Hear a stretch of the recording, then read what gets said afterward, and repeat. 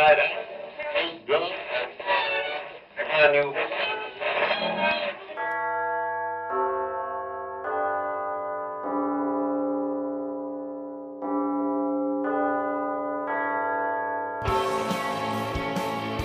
this is Cody Fields from Westminster Effects.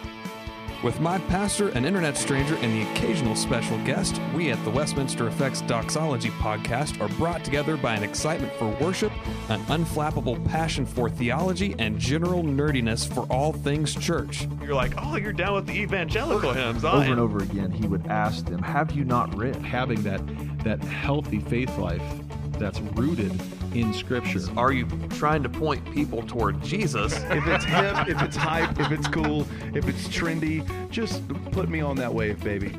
We explore the substance of worship and church leadership while standing firm on the foundation of Scripture and basking in the light of the gospel. We'd love to have you join us for the Doxology podcast, brought to you by Westminster Effects. New episodes released every week and available on iTunes, Spotify, or your favorite podcast catcher.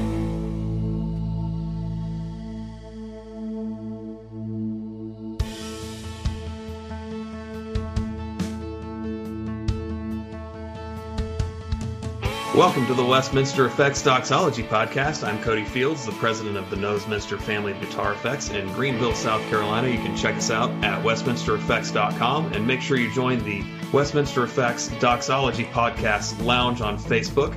Also, by the way, we have an Indiegogo campaign going right now to help cover some NAMM expenses. There's all kind of discounts, t-shirts, a promo for me to get a Metal Zone tattoo and put up a video of it, which my wife is not happy about, but that would require one person giving me $2,500. Anyway, follow us and comment on Facebook and Instagram, subscribe on iTunes and Spotify, leave a 5-star review. You know how all this works. Joining me as usual is Bradley Cox. I'm the lead pastor at Resurrection Church in Greer, South Carolina. As well as this is John Ross, Westminster Effects artist and church nerd from Lincoln, Nebraska. So this week starts our new show format, and this is all John's doing. I'm going to interrupt you real quick as you're blaming me for things. Hey, I will blame the guy out there who bought like the really expensive sewer guitar on our Amazon affiliate link, buy the Indiegogo level for Cody's Metal Zone tattoo. So also, I don't know who you are. We don't know who you are, but your name, whoever you are, insert it here. If you're listening, $2,500, and Cody will make a terrible decision. Sorry, continue. And my wife will also have scorn upon you for this. Yes. Think of the power that this one individual, anonymous to the internet, holds. My goodness. Fire of 1,000 suns. So new format. We're going to bounce around a little bit more, not harp on one single topic or even one topic with a couple of subtopics, if you will. So how we're going to start these out, at least for the time being, is a little bit of a review of, news, and then how John put it, blurbs about last week's worship services. So John, what did you do over in Nebraska? I didn't go to worship service this past weekend.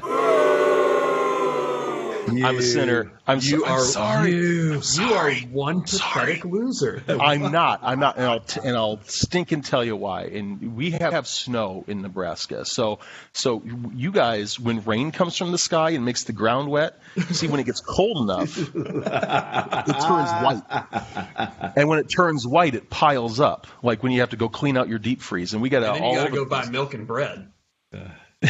That's beforehand. You can't do that afterwards. Right. See, you guys don't even have the order of operations right. How are we supposed to have a legitimate conversation? Okay, so we had a big blizzard. It's not. That's a treat from Dairy Queen. This was just snow. We had a lot of snow, and so woke up on Sunday morning. I wasn't on the worship team, so it was kind of good. Parents had recently left from the Thanksgiving holiday, so kind of going through some child detox. So what I did is I fired up my massive snowblower and snowblowed the block. So while I did not go to worship service, I served my neighbor using the blessings and tools with which God has provided me. Still a sinner, but a sinner with clear sidewalks. You made it sound holy, so that's what counts, right? Yeah. And I didn't even like stand next to their bedroom window running my snowblower, staring in, waiting for them to notice. I did it under the cover of morning. No one even knew. It was wonderful. Mm-hmm. Mostly no one talked to me, so I kind of like that. Yeah. So I guess, I mean, the other side of, well, how do you even say it? Because, you know, those who actually went to church. You know, we see you through a screen, and then the other two of us are actually in person. Mm-hmm. But we also are kind of at the same church. So how are we going to manage this? So I guess. Why don't you talk about like what we did from a congregational on worship sermon? start? Oh, okay. On the spot sermon review, and I was going to say, why don't you say what you thought? I'd love that. Please. Why don't you share what you got out of Bradley's sermon, and then Bradley actually says what he meant you to get out. Yeah, that could be interesting. Yeah, Go ahead. He's sweating. Right, John. So, he is literally sweating. Got me all nervous and stuff. So we've been plugging through Romans. And so we started Romans 4, and as you put it, Bradley, Abraham was Exhibit A of justification by faith alone. You know, as Edwards put it, we contribute nothing to our salvation except for the sin that made it necessary. And then you compared and contrasted with James 2, and people were like, but it says we're also justified by works. And then it's like, no, they're answering two different questions. It's basically Paul is writing to the Romans saying, look, you don't earn your salvation. Stop trying to earn it. And James is saying, how about you do something? How about you act like this is real? So did I kind of get it right there, Bradley? Cody paid really good attention to that. I mean, that's I think my goal was, I think the first 3.5 chapters of Romans really builds to that question is like, how is it possible that a person can a sinner before a holy and righteous God, how can that sinner ever possibly be justified? And Paul answers the question really in chapter 3 at the end of it when he talks about Christ being put forth as our redemption and our propitiation. He bought us, he redeemed us from the yoke of slavery under the power of sin, and his sacrifice, propitiation, it's a wrath-exhausting sacrifice. The wrath of God is satisfied in that, and so we're justified when God applies our sin to Christ and exhausts his wrath in the sacrifice of his Son, and then justifies us by applying the righteousness of God or the righteousness of Christ to our account. And then like Cody said, I wanted to resolve the tension with James chapter 2 when James says, you see that a man is justified not by faith alone, or justified by works and not faith alone. And like Cody said, I think they're answering two different questions. God doesn't need the works to prove or vindicate saving faith. We see the works. And I think it's interesting that when James uses the example of Abraham, he says, you see that Abraham is justified by works. Not, it's not that God is looking to works to vindicate justification. We look to works and we go, okay, there's the fruit of genuine saving faith. And John, on top of that, your boy Luther has gotten shout outs from Bradley the last couple weeks too. Oh yeah, man. I was about to say, with the exception of the whole wine and water business, you guys are getting pretty Lutheran by the sound of things. I quoted Luther, and Luther said we're justified by faith alone, but it's not a faith that is alone or that stands alone. I think exactly. And you also quoted the doctrine upon which the church stands or falls is justification by faith alone. Yep. And I mentioned that Luther once thought that James was an epistle of straw. Yeah. He was not the biggest fan of the book of James. He changed his mind about it. He did. And, I think a lot of people, especially, in previous episodes, we've talked about the whole Lutheran pride piece. We're almost taught when we hear the words works that, it's time to, set buildings on fire and run around waving our hands and and panic. And so when we read James, we're like, oh, yeah, but I think you addressed it in a really, really great way, and that, even in Jesus' ministry, when he was walking with the disciples and came across a fig tree that didn't have any figs on it, the fig tree was alive-ish, but it didn't have any fruit. And so Jesus went beast mode and just destroyed it because it was bearing no fruit. Sure, it was a tree. It was alive. It looked like a tree. It smelled like a tree, but it wasn't doing fig tree things, in this case, bearing fruit, or the fruit of the Spirit, so to speak. So you can kind of draw this big connection all throughout Scripture. Really good. Arguably, I think is kind of the point, that we are justified by faith alone, but that faith and the Holy Spirit working within us produces fruit. And if we don't have that, then James is onto something. Yeah, absolutely. I like that. Yeah. I like that a lot.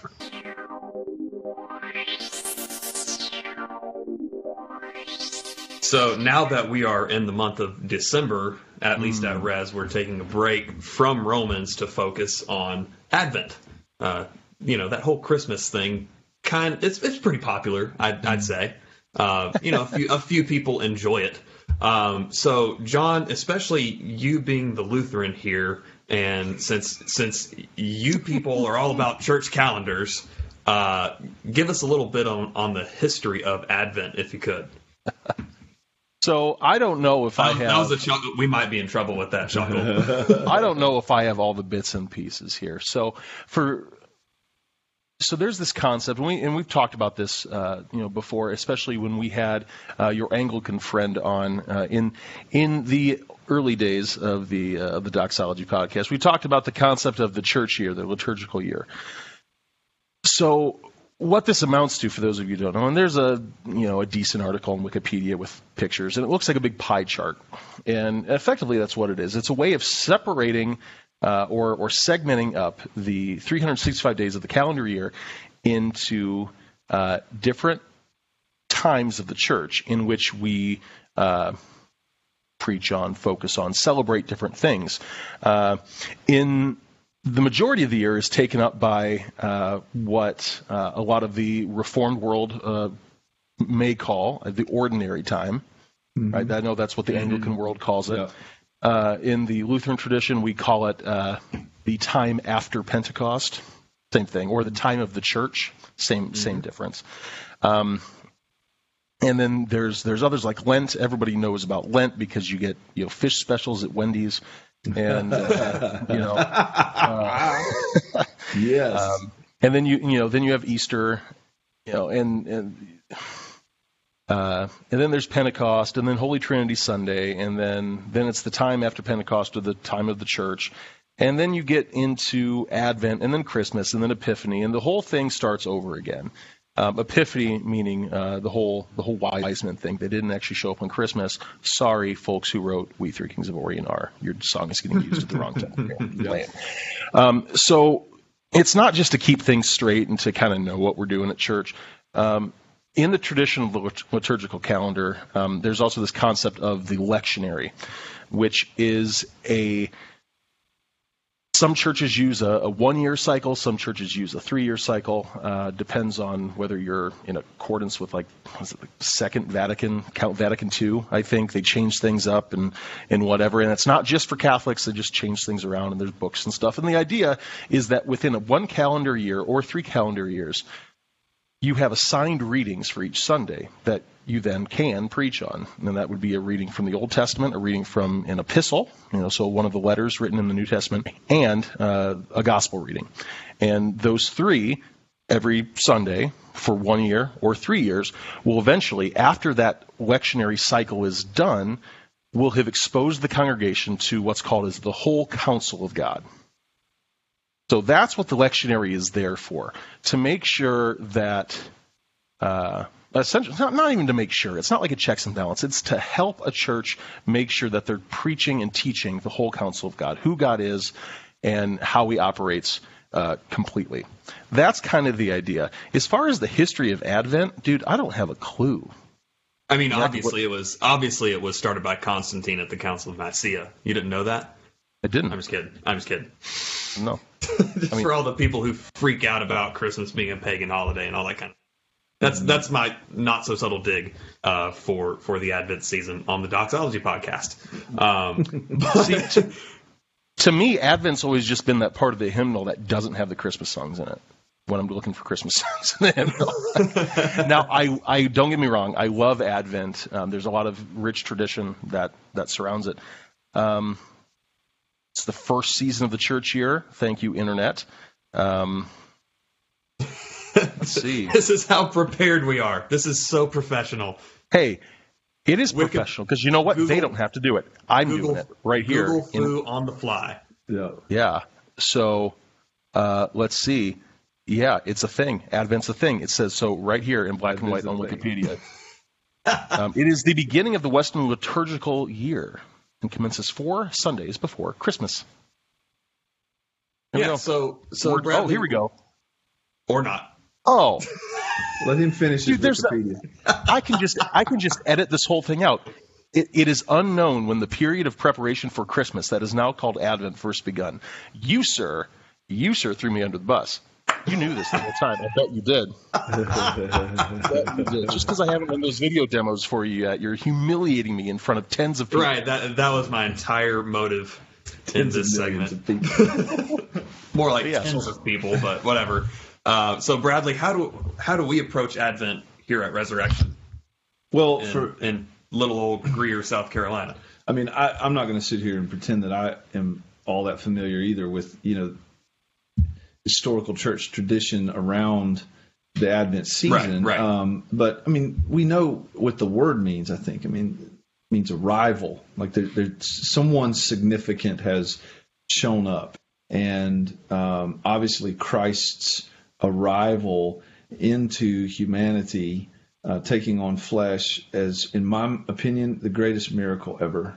I mean, even not disparaging the resurrection in any way, but the fact that Jesus was able to set aside his divine privileges without compromising his divine nature. He did not cease to be who he was, even though who he was and is, even though he submitted himself all the way to being born as a baby to a woman. It is amazing, and that arrival, and even the anticipation of that arrival, I think it's hard for us to capture emotionally today. Christmas obviously gets so overly commercialized, and even in the church, we have these fantastical notions and images about it, and churches put on pageants and plays and dramatize the story in such a way that, and I'm not disparaging any of that. If your church is doing that, that's fine. But I think what gets lost in all of that drama for me really is the gritty story of Christ taking on flesh and the anticipation in humanity of, was particularly among the Jews, of the arrival of the Messiah, which, during that silent period between Malachi and Matthew, you wonder sort of what was going on, but yet here's Zechariah the priest who's going in and for his priestly duties, and the angel of the Lord shows up and says, Your wife Elizabeth's going to have a child. It's going to be filled with the Holy Spirit from the womb, and he's going to be the front runner. He's going to be the one who goes before, and then I guess because of Zechariah's little bit of doubt, he gets silenced. He can't say anything. But this light breaking in, this divine interruption into into human history where Christ comes. Our goal at Res, I think, is to try to, through some Advent traditions, highlight and celebrate the anticipation and the arrival of Christ as as a baby, and who grew to be a man. We don't pray to dear Lord baby Jesus, but 8 pounds, 6 ounce. Ricky Bobby. But that's our goal, I think, is to, at least for me, we were talking about it in our pastors' meeting this week, actually, is that, what's our goal with Advent? What are we trying to do in celebrating the Advent season? And for me, it's really that to somehow help our church recapture an imagination for the anticipation of his coming and then the joy of his arrival. And this year, if I remember correctly, instead of only sitting in the gospel, like the early portions of the Gospels, we were going to kind of play off of the series that we've been in Romans, correct? Yeah, we're going to be this year. We're going to examine Christmas in the letters of Paul, because Paul, I think, gives us. We're going to look at 4 passages, one each Sunday of Advent. This Sunday we're going to be in Philippians 2. The following Galatians 4. The third week will be Colossians 1. And then the final week will be 2 Corinthians 8, and I'll let our listeners look those passages up and you can read them. But Paul gives some real good theological basis for us to think well about the arrival of Christ and, what's going on there. And not that the Gospels don't do that as well, but,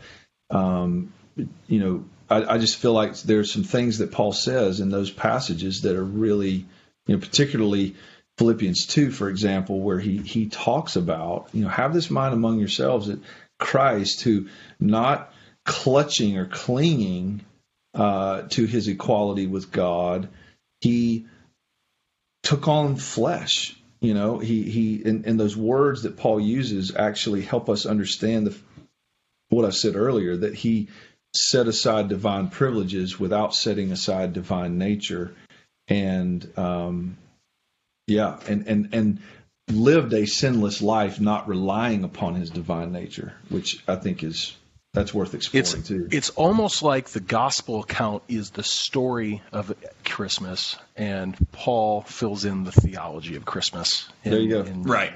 So to speak. So one thing that is,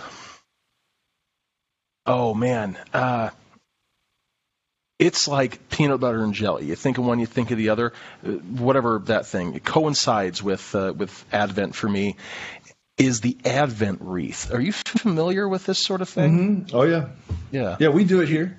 Do you? Okay, cool. Yeah. I mean, it's not something seen too terribly often out of the Lutheran circles. As far as I haven't seen it. Is that the candles we do every year? Yeah. Okay, we're going to have to be really careful with those this year. Yeah, our stage is smaller now. Well, the stage is smaller, and now the subwoofers are underneath. Oh, yeah, right. And they will rattle stuff off of tables. That's really stands. true. I hadn't even thought about that. Nice. We could burn the church down. If we were going to do that, we should have done that in the spring. That's right. Insurance money. We do Advent. We do an Advent wreath at home, John, with our kids. That's awesome. That's fantastic. I mean, I assume it's the same format. You've got the 4 outline candles for, what is it? It's hope, peace, joy, and love. Mm-hmm. And the Christ then the Christ candle in the middle, in one per week. So for those of you out there who are unfamiliar with this concept, it's a wreath, but not one that you hang on the wall. I suppose you could organize it in such a way, but usually it's down on a table. On a table or hanging or something, and it's a ring-shaped wreath. Doesn't have to be made of evergreen. It's just a ring, symbolizing the completeness, infinite love, that sort of thing. That which enabled and led God to send His Son, right? Right. And surrounding that, on the rim of the wreath, are 4 candles, each one representing a different quality that God has and that God shows us, hope, and something that we too have in Christ. So that would be the hope, peace, joy, and love. And usually there's like 3 purple ones and 1 pink one for love, I think. And then there's the Christ candle in the middle, which is a large white one that's lit on Christmas. And I remember as a kid in my home congregation, not really having a grasp. I mean, as a kid, like not really having a grasp of time. Like, oh, Christmas is, 23 days away, 21 days away. Because like we didn't really do the whole Advent calendar thing at home every year. I think we probably did one, sometimes. It just wasn't super memorable. Because, presents were cool, but like for me, what I loved about Christmas was like going to grandma's house, going to church, that sort of stuff. That's what I loved about Christmas and still do. So like the counting down until I could open my presents, which is kind of what a lot of Advent calendars are nowadays. I mean, some are filled with, chocolate. My kids have a Lego one that they got from Nana this year, which is cool. Whatever. You get a new thing every day. That's sweet. But the thing for me that always reminded me how close Christmas was when I'd go to church and I'd see another candle lit, because we did Sunday morning services, but we also did Wednesday evening Advent services. And so that new candle would be lit that Wednesday. Oh, it's getting closer. Christmas is getting closer, and I knew it. Because I had no concept of, of time and hours really. I mean, I was a kid, but I knew that when all 4 of those candles were lit, that big white one was next, and then it was Christmas time. And man, I love that. I still do. And even if all the original meaning doesn't really impact me anymore, the fact that that's there brings me joy, because when I see it, I think about it. And sometimes in our churches, that whole symbolism piece doesn't mean that it has to be in your face all the time, but it reminds you of something. In this case, it reminds me that Christmas is coming, that Jesus is coming, that the ransom for captive Israel, Emmanuel, is coming, and that's awesome. I think, it's hard to teach our kids to properly steward all the commercialism and the hype that gets, with Christmas, around the gifts and the toys that they're going to get. But that anticipation that we experience as children, especially leading up to Christmas, is really, I think, it shouldn't be a counterfeit or a what's the word I'm looking for? A counterfeit or a cheap substitute of the kind of anticipation and joy we should feel around the coming of Christ. It could be a pointer. It could be a reminder, is that kind of childlike anticipation leading up to Christmas morning, that for you, John, the Advent wreath played a role in, even if you were thinking about the toys you would unwrap on Christmas morning. But that kind of anticipation, I think, is at the heart of what the Advent season is supposed to be about. And as we think back to that kind of almost, it's so hard to wait, and then Christmas morning comes, and that joy we felt and as children, that's really what I think the church has tried to historically capture for people, or emphasize for people, is that's what Advent's all about. And I mean, think of all the anticipation that ancient Israel had.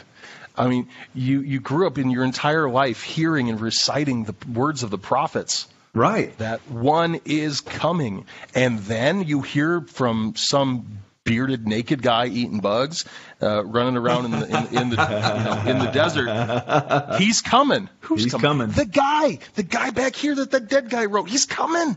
Yeah. Could you imagine? Oh man, that is the excitement that Advent is about. And absolutely. And Cody, you mentioned people in the church getting all up in arms about the so-called pagan connections or roots for a lot of we can do an entire episode on that. We could. And here's what I've always said to people is, you can find a pagan root or connection in history to almost everything. Oh yeah. But we as the church have the opportunity to redeem redeem a lot of these traditions and rituals and things that we do and that get way overly commercialized, and we have the opportunity to redeem that and teach our children and remind ourselves and our church and our family and our small groups that this kind of joy and anticipation, even the gift giving, it can be and it should be a pointer and a reminder to the significance of the coming of Christ into the world. So yeah, I think redemptive. How can we redeem these things rather than, just disparage them?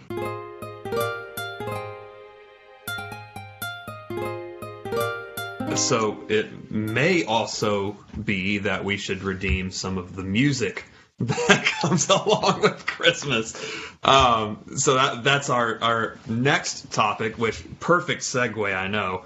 Epic. But there's some fantastic, really good. There's some fantastic Christmas music out there. There's also some really, really bad just terribly cheesy Christmas music out there, whether it's secular or sacred. There's good and bad on both sides. So how do we go about selecting our songs in the Advent season in that anticipation of finally celebrating Christmas? Don't sing Mariah Carey's "All I Want for Christmas Is You" as like an offertory hymn. I don't know how many in our audience, like their churches, include what you might call secular Christmas music in their services and whatnot. I don't have a huge problem with that. It depending on the context and what they're doing. I mean, I think joy and celebration, having fun, laughing. I mean, a lot of the Christmas music that it isn't, Christian, isn't necessarily bad or evil. I think, it can have its place in our families, but I think one of the things I think about as a pastor is, my church in particular primarily gathers as a whole once a week. Mm-hmm. And we got 4 Sundays of Advent. And I want to maximize every last second of those Sundays, because this is the time of year where we celebrate and emphasize the birth of Christ, and it's significant. It's essential. And so I don't want to do anything that's not going to contribute to people's thinking and people growing in the grace and the knowledge of the Lord Jesus Christ, particularly around the story of his birth. And so I would think about that first. I would maximize your services to that end, as opposed to saying, oh, well, let's include some of these other things because it'll be fun and whatever. I don't know. I'm just a fan of being intentional with the 4 Sundays of Advent that we get once a year. That's a good point, because we typically view Christmas and Easter as the more evangelistically minded services, because that's when people show up the most.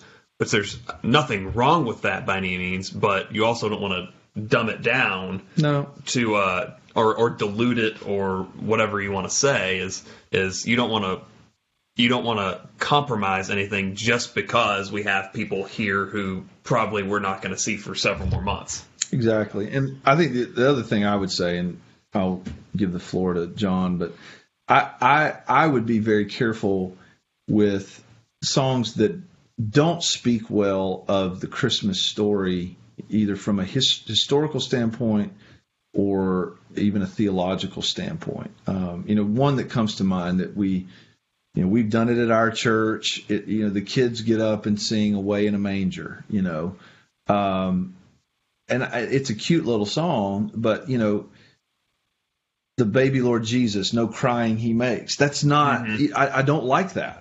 I don't like that line in the song, because he was a baby. He was really a baby. He really did.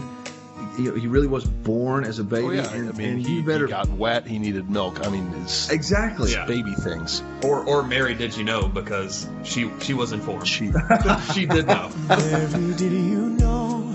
Yep.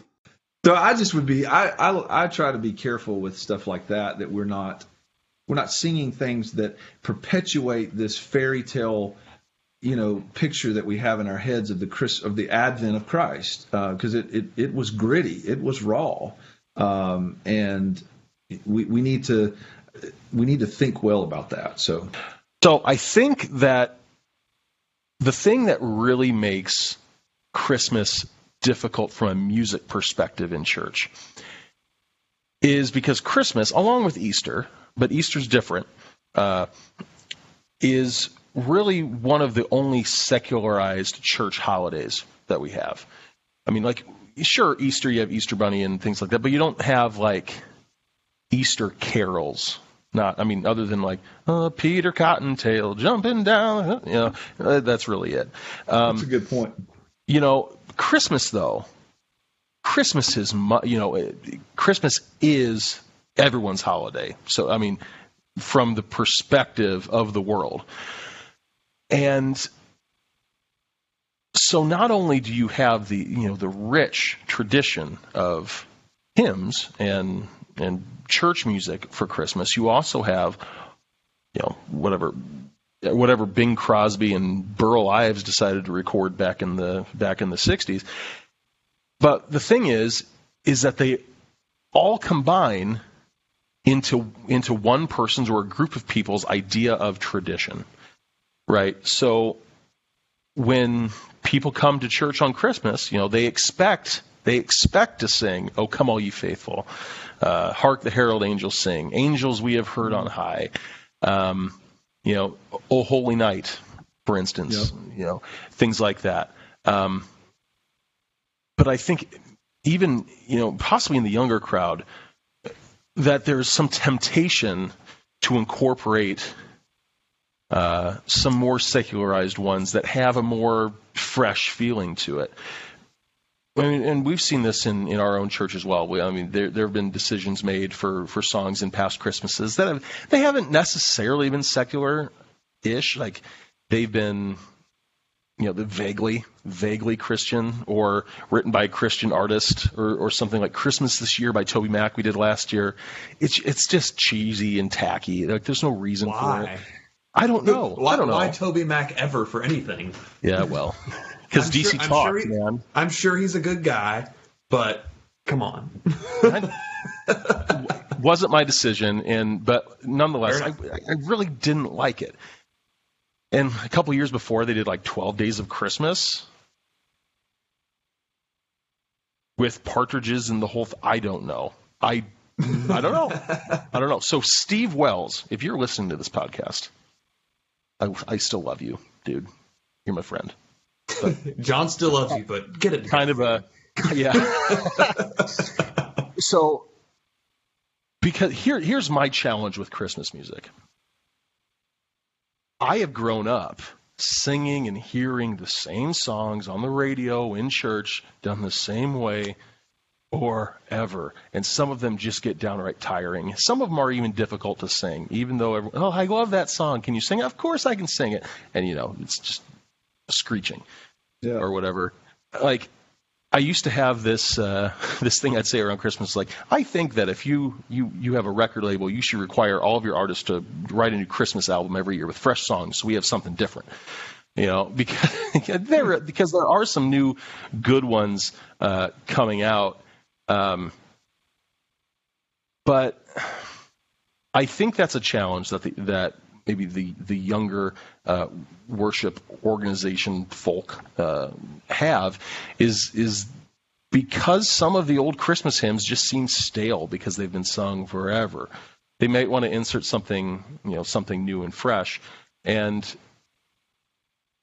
to that end, Bradley, I completely agree with you. Be intentional about the things that you choose. So that, the whole point of Christmas is to point people to Christ. Because that's the whole reason, right? And there's a like you're talking about these arrangements, like there's a place for a Chris Tomlin arrangement, though at our church we've kind of beaten some of his into the ground. And Bradley specifically requested, hey, can we not? With Chris Tomlin. Move on from Chris Tomlin. Yeah, but I think it was Shane, and Shane just put out a new Christmas album, if I remember correctly, and that's going to be legit. Oh yeah. So there are more resources than we typically want to admit. It's just you got to look for them a little harder. For sure. You know who also just came out with a Christmas EP? It's a follow up to their one last year, Planet Shakers. Which really? our listeners will know. I'm kind of a Planet Shakers fan, just because even though their services get a little screwy-dooey. Brand new Christmas album. It's like 4 traditional, rearranged hymns and, like one new one. But, they're very obviously Planet Shakers, a lot of electronic elements in there. So if that's your church's style, you do a lot of Young and Free, you do a lot of Planet Shakers. That could be a cool thing right there. And I've been listening to that almost nonstop. It is And awesome. those Probably the bass best version lines. of Hark the Herald Angels Sing I've ever heard. I know. Really? Oh, yeah. It's gotta check that out. fantastic. It's fantastic. It does seem like it's been like, I don't know if you feel this way, John, but the last, I don't know, 5-10 years, I feel like Christmas music is finally catching up with the modern worship genre. In the modern worship genre, it's finally catching up. We're finally getting some good, because I think those 2 albums that Chris Tomlin put out in the last, I don't know, 5, 6, 7 years or whatever, those were pretty good. And I hadn't really found anything like that before that had a guitar-driven thing that and good new Christmas music that wasn't cheesy. Well, I mean, and you could actually really engage in worship with that, like you could. And correct me a if I'm wrong. normal prison. It also Exactly. seems that that's kind of coincided with a lot more of the really good modern hymn arrangements. Yes. Where you think of someone like King's Kaleidoscope or Ascend the Hill, even though they're not the most congregationally friendly, since they're over the top in their creativity, but at the same time, like those guys, and then Citizens, etc., are all putting out some pretty insanely good hymn arrangements, instead of just like, hey, we're going to have some power chords and a really cheesy lead guitar line in between. Petra. Petra. I've got Petra's Christmas album somewhere. Bradley, I think you're exactly right with that, and really, I'm pretty sure it's tied to the record industry. I mean, probably so. Because if you think about the trend, like the people who are majority, I'm not talking about like the soccer moms who buy, whatever to play in their van, but the more millennial age group is looking for more substance, more meat. Yeah. Right. And so I think that's why those hymn arrangements are becoming more popular, and the record industry is finally seeing that and actually marketing, the good stuff, because there's been good stuff consistently, but you're right, you have to look for it.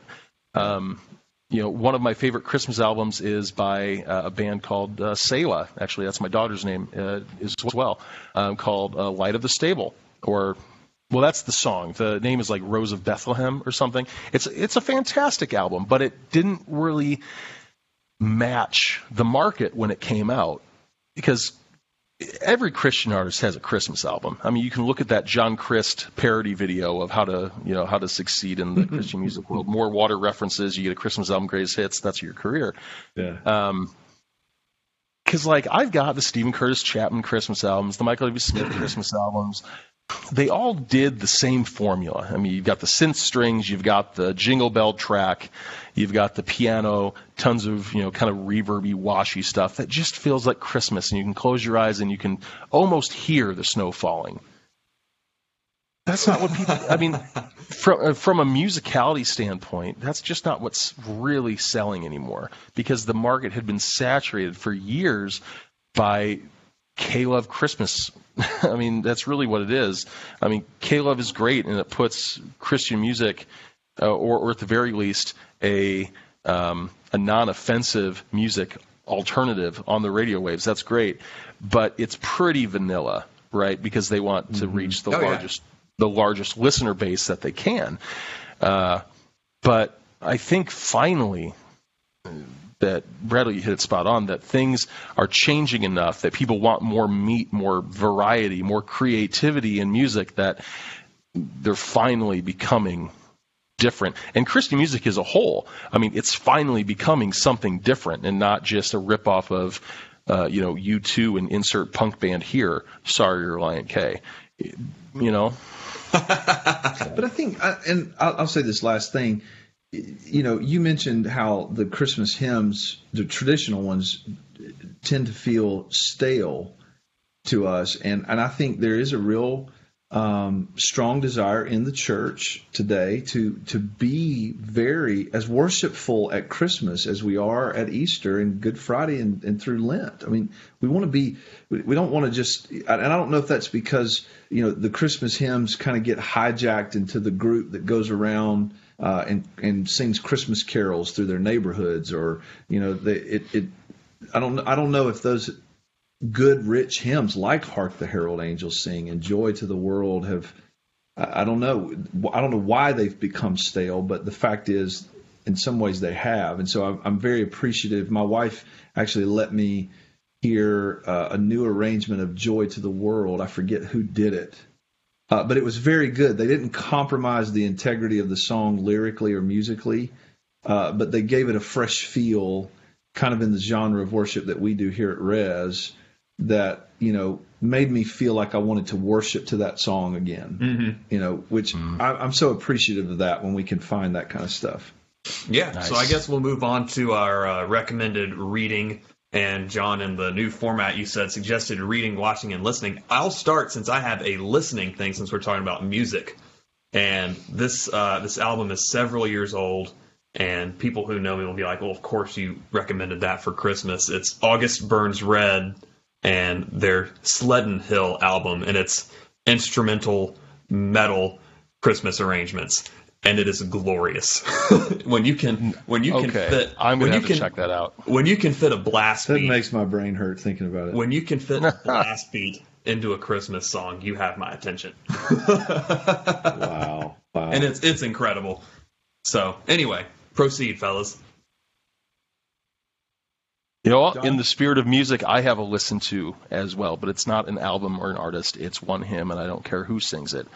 Of the Father's Love Begotten, one of my absolute favorite Advent and Christmas hymns.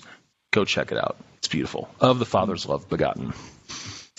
I have a recommended reading, a book called The Jesus Style by Gail Irwin. It's a fantastic little read, relatively short book, short chapters for those that would prefer that. And he basically goes through, I think, 15 characteristics of Jesus in his earthly ministry on earth. And he has such a way with words to even describing the advent of Christ and talking about the angels coming to sing to shepherds who were really considered like thieves or criminals in that day, and how those shepherds, thieves, criminals came in to the city announcing what they had heard, saying, hey, this guy Josh is born. That's essentially how common Jesus' name was in that day. Yeah. And Gail does such a good job of painting really kind of what I was saying earlier about recapturing the grit and the beauty of the Christmas story, and also all of Jesus's ministry and life. I think he does a great job. So it's called The Jesus Style by Gail Irwin. Man, when you say Josh, I just think of a guy with like kind of long curly black hair and like a blue short sleeve button down shirt, like khakis. Yeah, exactly. Shoes, and be like, hey guys, what's up? Yeah. Trying to be vaguely cool. So Yeah. it's I know it's Yeshua, the whole thing. Yeshua, yeah. It reminds me of an episode of the Happy Behold Rant. Behold, there is one greater than I who is coming, and his name is Josh. Josh. I mean, that's really how that would have sounded. I know. And a little detail like that, I think, gets lost for us, doesn't it? Right. A lot of times is that you imagine these, grimy shepherds come running into town saying, Josh has been born. And you kind of go, man, you guys are smoking something out there on the hillside. Yeah. Like what are you so jacked up about? But that's a big part of the story. There was an episode of the Happy Rant Sports a few weeks ago, and they were talking about great quarterbacks. They were like, all right, prospective parents, if you don't want your child to become a great quarterback in the NFL, name him Josh. So think of all of the great quarterbacks in the history of the NFL. None of them were named Josh. None of them. Not Can you see the angels in the sky? Behold, to you has been born this day in the city of Philadelphia an amateur skateboarder, and his name is Josh.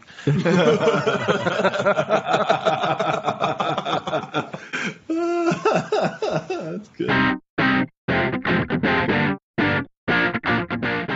So, that said, if you're actively writing and performing music and would like to be an official Westminster artist and get a song played at the end of one of these podcasts, fill out our application at westminstereffects.com. This week we will feature Roger Limoges demo of the Osteen Distortion, so you'll get a taste of how that thing sounds in a metal mix. It's about to get a little rowdy, but, you know, for those of you who don't like screaming vocals, there are none. So enjoy that. Thanks a lot for listening. See ya.